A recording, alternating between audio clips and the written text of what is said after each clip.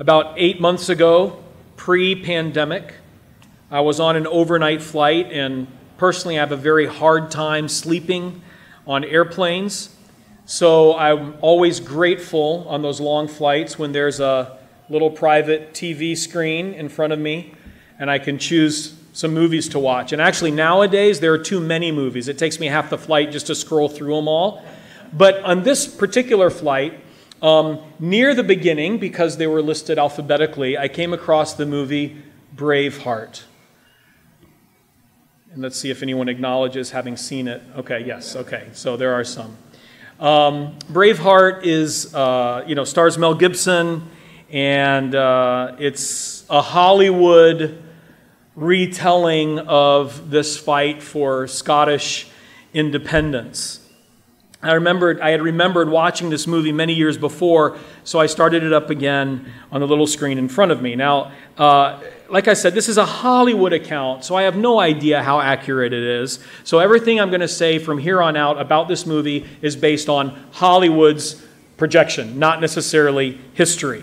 So it's about William Wallace, who I'm also fairly certain was not as attractive as Mel Gibson, but William Wallace, the Scottish hero who fights against the English to try to free Scotland.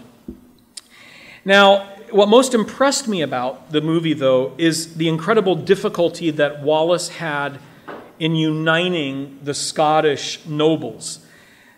See, each of these nobles had their own tiny little domain, their own little area that they ruled, and they were scattered around the country.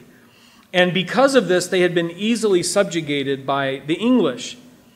If they had only united, they would have been able to throw off the English yoke, but they were so suspicious of one another.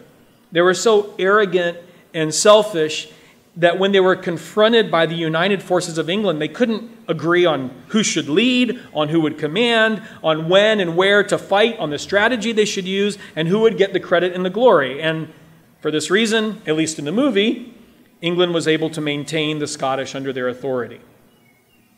Now, today we've arrived at the closing verses of chapter 4 of Acts. So far, Luke has written primarily a narrative. He's been telling the story and the history of the beginning of the church. But now, in verses 32 through 35, he takes a brief but important moment to stop the narrative, sort of put the story on pause, and spend some time in description. He paints a picture for us of this group of early Christians who lived in Jerusalem and the profound unity that was a primary characteristic of that community. So I'm going to read this description. It's only a few verses long. And as I do, I want you to note how, I was going to use the word radical, but that's one of those words in Christianese that is being overused, kind of like the word awesome.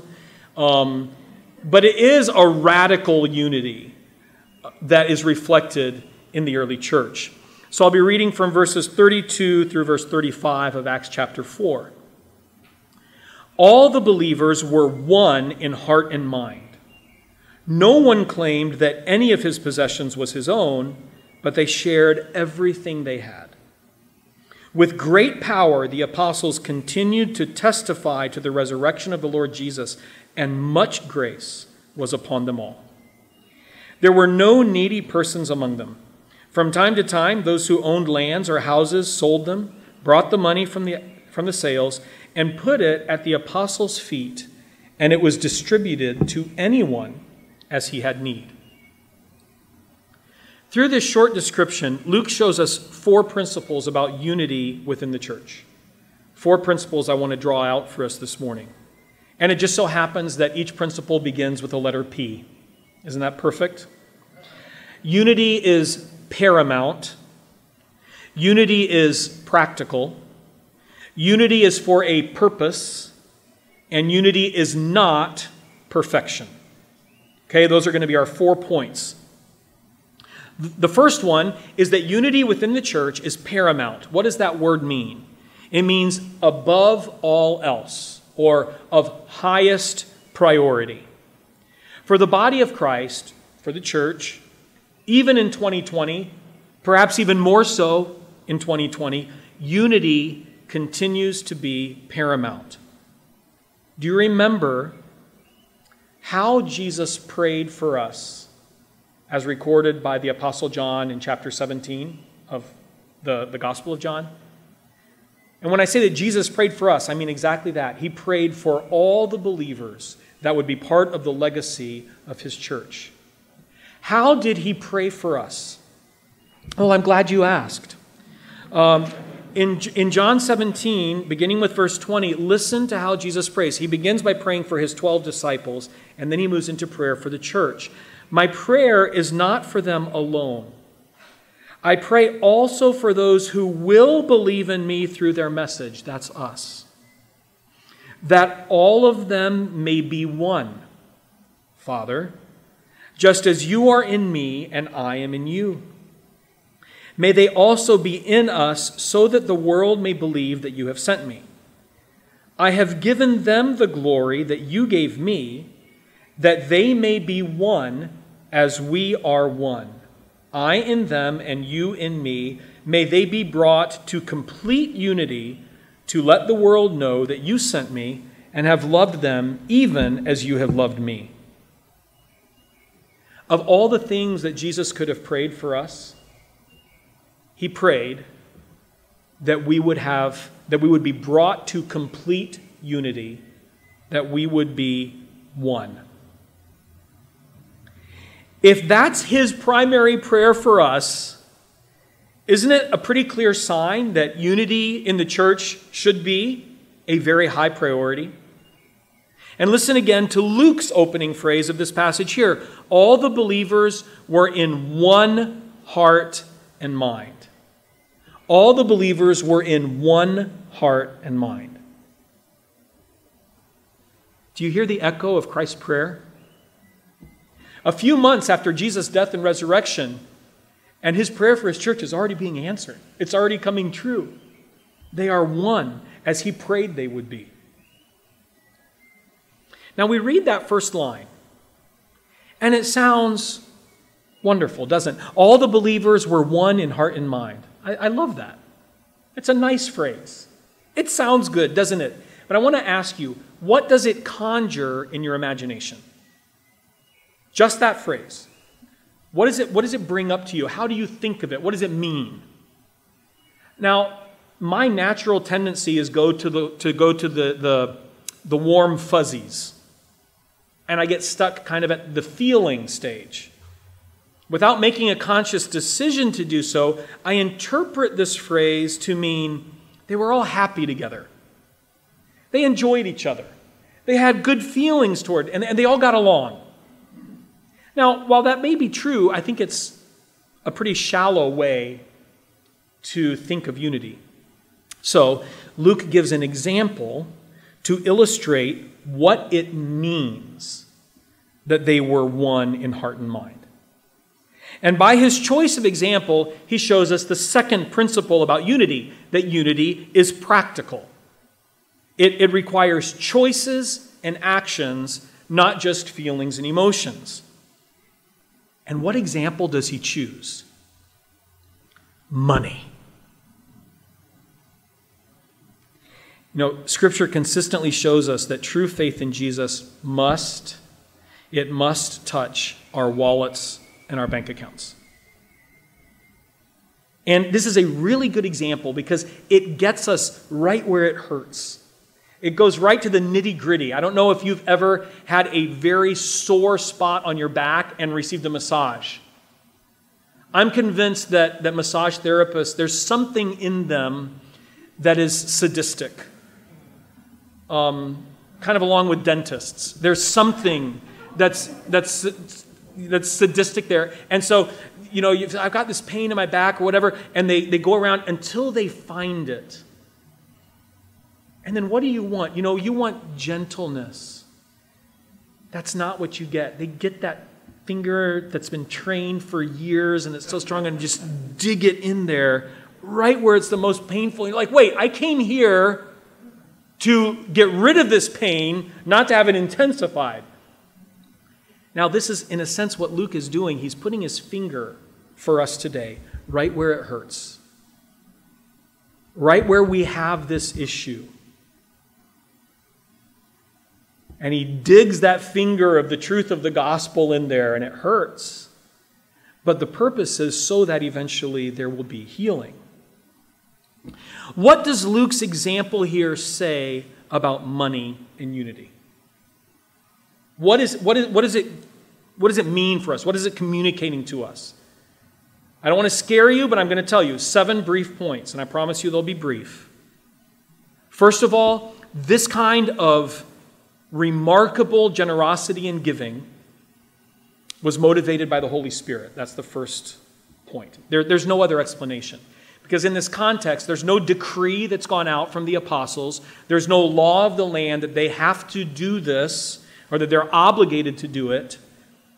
And so far in Acts, what has been motivating the church? It's been the Holy Spirit. So clearly, sharing their possessions, sharing their money in this remarkable generosity and concern for others, it's motivated by the Holy Spirit. Secondly, it's voluntary. As I said earlier, there was no outside pressure that was being put on them. It was something that each one did of their own accord. And actually, next week, we're going to see the results of what happens when people give with the purpose of impressing others. Ananias and Sapphira. Don't know if most of you are familiar with that account. It's terrifying.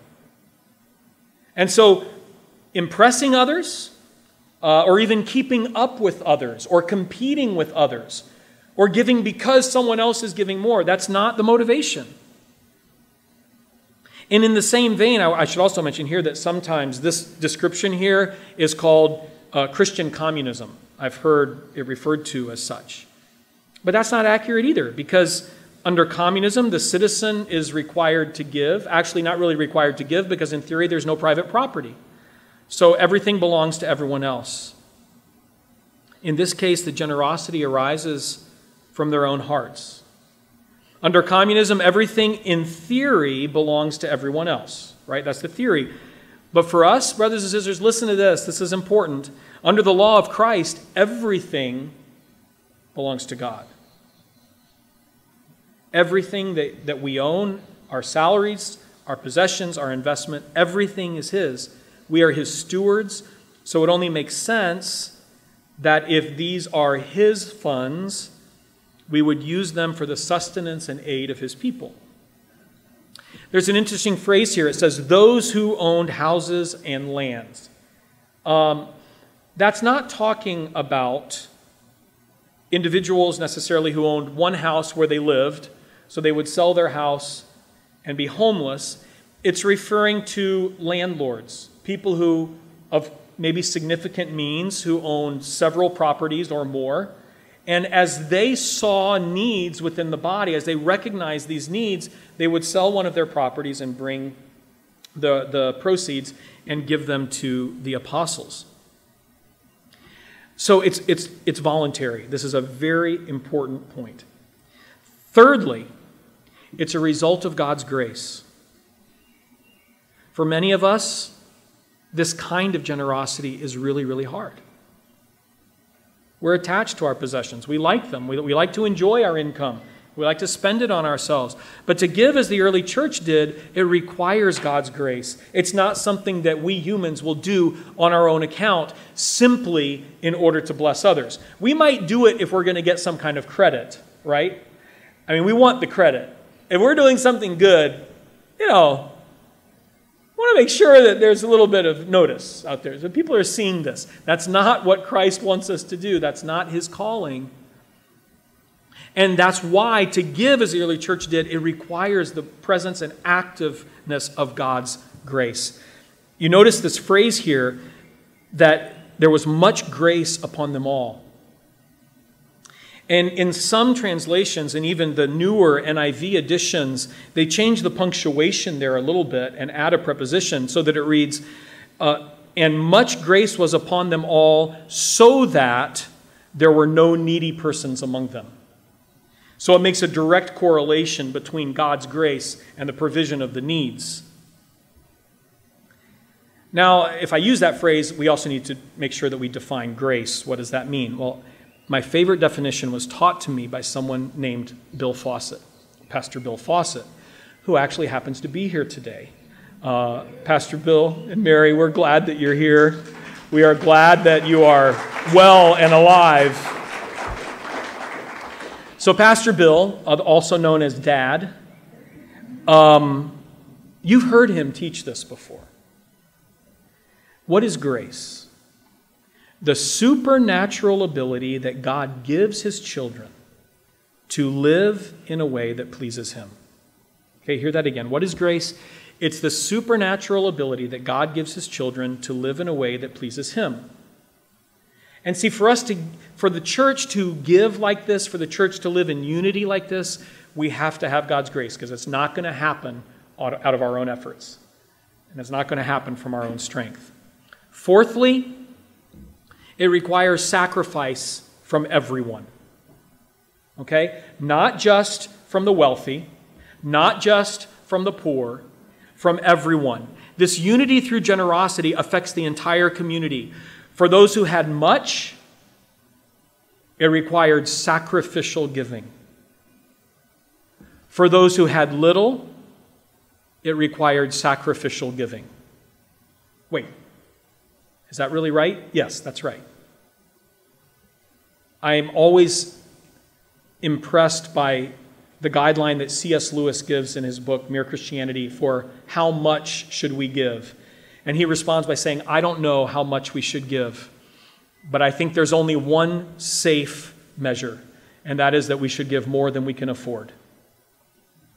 He said, because that's the only way that we can be certain we're giving enough. Now, that's C.S. Lewis's view, but I think that's a challenging perspective. For those who had much, it requires sacrificial giving. For those who have little, it requires sacrificial giving. For those who had more, it required an attitude of compassion toward those who had less. For those who have less, it requires an attitude of non-judgment toward those who have more. And all of those are attitudes of sacrifice, because we all want to judge one another. That's a natural human tendency. We want to judge those who have a lot for how they use their money, for not giving enough. Sometimes we judge those who have little because, they haven't been wise, or they haven't been careful, or they haven't worked hard enough, or whatever it may be. But we make these assumptions about people. But giving toward unity in this way requires sacrifices from all people. Fifthly, in this context, they provided first for those who were part of the community of Christ. And that makes sense. There's so much overwhelming need in the world today. You know this. You live in São Paulo. At almost every traffic light that you come to, you will see evidence of need, profound need. It's everywhere. It's overwhelming. I think it was probably similar for believers in Jerusalem. There was need everywhere.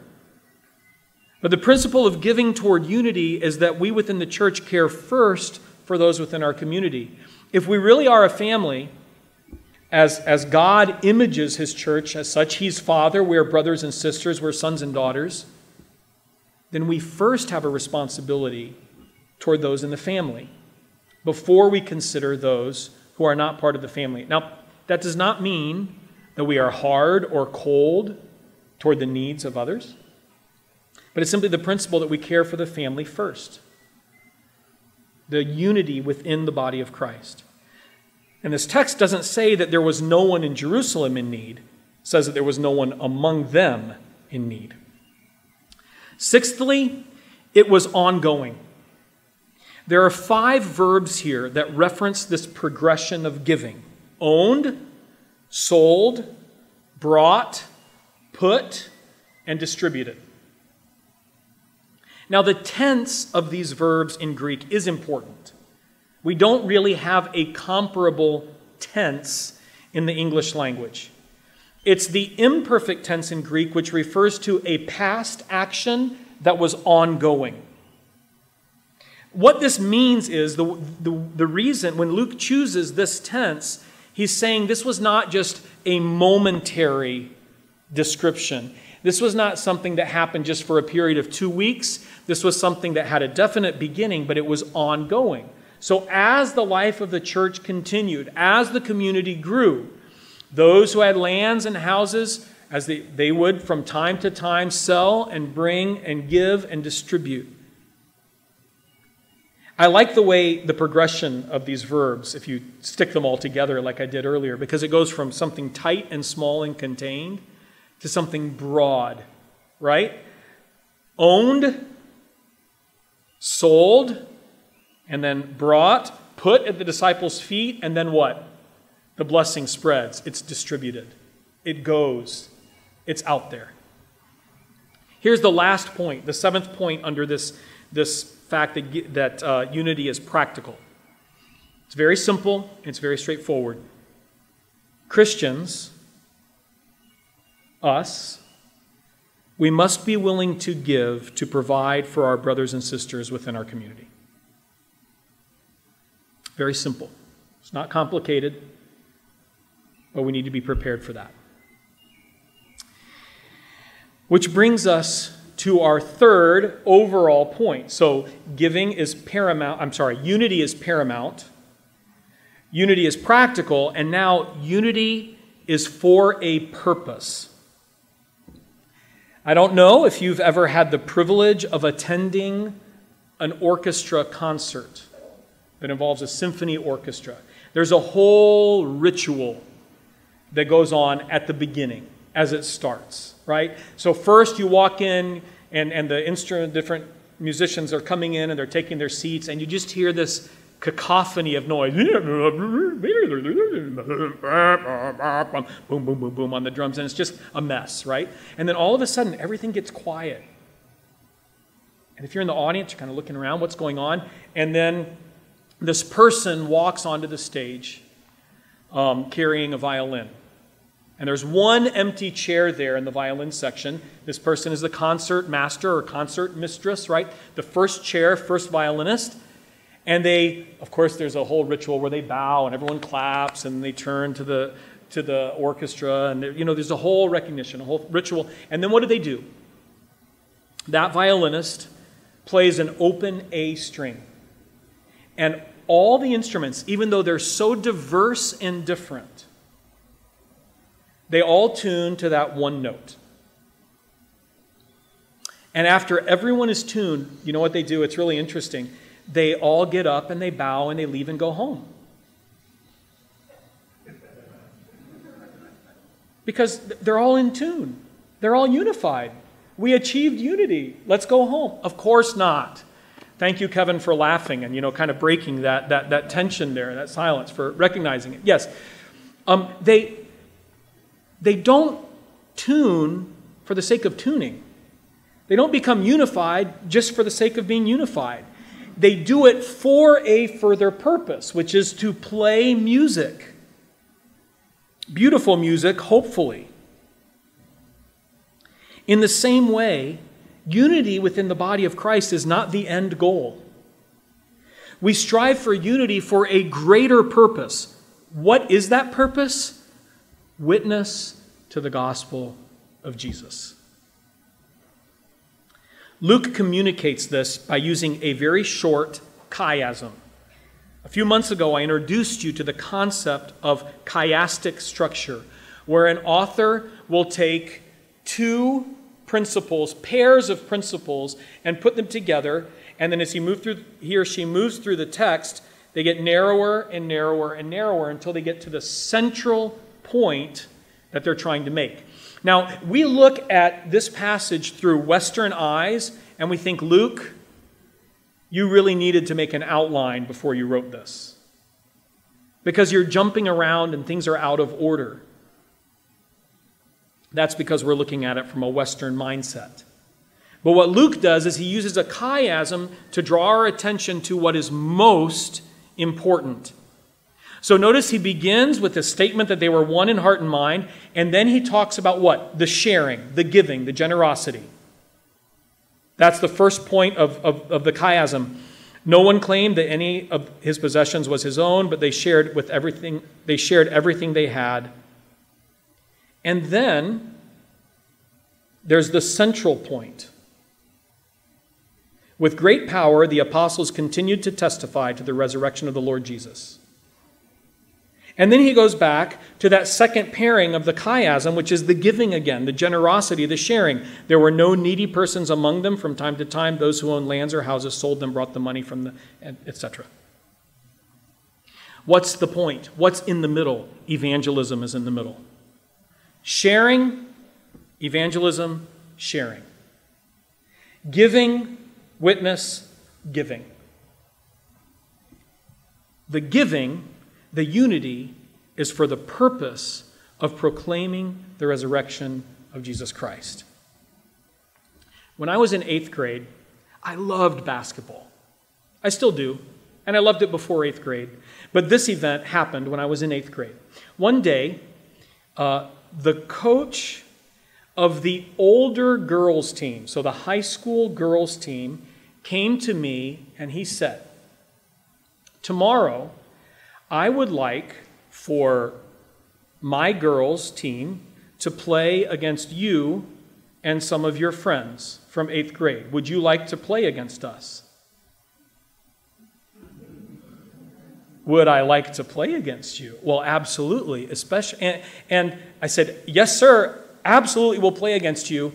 But what I was thinking in my mind was, these are girls. And we're boys. Now, I know they're a little older than we are, but we're going to destroy them. So I went and I got my cronies. I don't remember who they were, but I got 4 of my cronies. And I was like, "Guys, tomorrow, Coach Benson wants us to play against the varsity girls." And we were so excited because we just knew that the taste of victory was right there, that we, the younger boys, would defeat the older girls. Well, about 2 minutes into this game, it was not going well. It wasn't going well for us. It was going very well for the girls. What was the difference? The girls were coached. They were organized. They knew what they were supposed to be doing, when they were supposed to be doing it, and how they were supposed to be doing it. We just assumed that our natural giftedness in basketball would be enough to win. And what started happening is that we started getting angry at each other. So we would start complaining and blaming. So, "Why did you do that? I was open. Why didn't you pass it to me?" And the coach of the girls' team, he just stood on the sidelines, and every time I would run by him, he'd say, "You have dissension on your team." And he would just say it real quietly. Just say, "You have dissension on your team." And it was just like Luke with his finger right there where it hurt, just like digging it in. We lost by a lot. I don't know how much it was, but it was embarrassing, it was humiliating, and we lost by a lot. And hopefully we learned some lessons along the way, like pride going before a fall and all that kind of stuff. But here's the point. Our lack of unity meant that we were unable to fulfill our calling. We couldn't do it. And the church must be a unified community so that it can be a witnessing community. Evangelism must have priority of place. Would the witness of the apostles have had the same power and conviction if they were speaking out of a splintered, backbiting community full of unforgiveness and bitterness that distrusted one another, that had many who were in great need and others who had great funds, but yet never showed concern for their brothers and sisters? Of course not. Of course, their proclamation would not have had the same power. The purpose for which we seek unity is the proclamation of the gospel. I don't know if you caught it earlier when I read Christ's prayer for us. But Jesus prayed the same thing. That all of them may be one, Father, just as you are in me and I am in you. May they also be in us, so that the world may believe that you have sent me. Why should they be one? So that the world will believe. And he repeats it again. I and them and you and me, may they be brought to complete unity to let the world know that you sent me and have loved them even as you have loved me. what is the purpose and the point of unity? The proclamation of the gospel. And if we're proclaiming the gospel out of a fractured community, the power of the gospel doesn't change, but the power of the proclamation does, and it is diminished. The fourth and final point is that unity is not perfection, or unity does not mean perfection. We might get the wrong idea from this passage that what Luke is describing is a utopian community. Well, let me just tell you this. Read a little bit more in the book of Acts. Just a little bit more. You're not going to have to go very far, and you're going to discover that in spite of this incredible unity, there are still conflicts and disagreements and frustrations between believers, and some of them are really major. Some of them are among their leaders. And some of them are going to change the direction of missions within Scripture, within history. But I would suggest that unity has less to do with the absence of conflict and more to do with how that conflict is handled. True unity is hard. It means that we're going to be disappointed with each other from time to time. It means that we're going to need to be willing to forgive. And the flip side of that is that we're going to need to be willing to admit when we are wrong. It's going to mean sacrificial giving. It's going to mean concern for others before concern for ourselves, sacrificing our own comfort and resources to bless and provide for others. But, though it's hard, it's also good. And its result is the proclamation of the gospel to the world. New souls saved, new brothers and sisters claimed for the family of God. That is worth it. There are two practical ways that I want to offer you to apply what I've been talking about today. The first has to do with giving. I want to acknowledge that overall, the Calvary community is a very generous community. And sometimes I'm privy to information about the generosity of people that isn't widely spread. But it's extremely moving because there are people within our congregation who have very little and yet give consistently and generously to the needs of others. We have people within our community that have a lot of resources, and I have seen them give likewise sacrificially and generously. It's not about how much we give, it's about the attitude of the heart in giving and whether we are giving sacrificially or whether we are giving sparingly.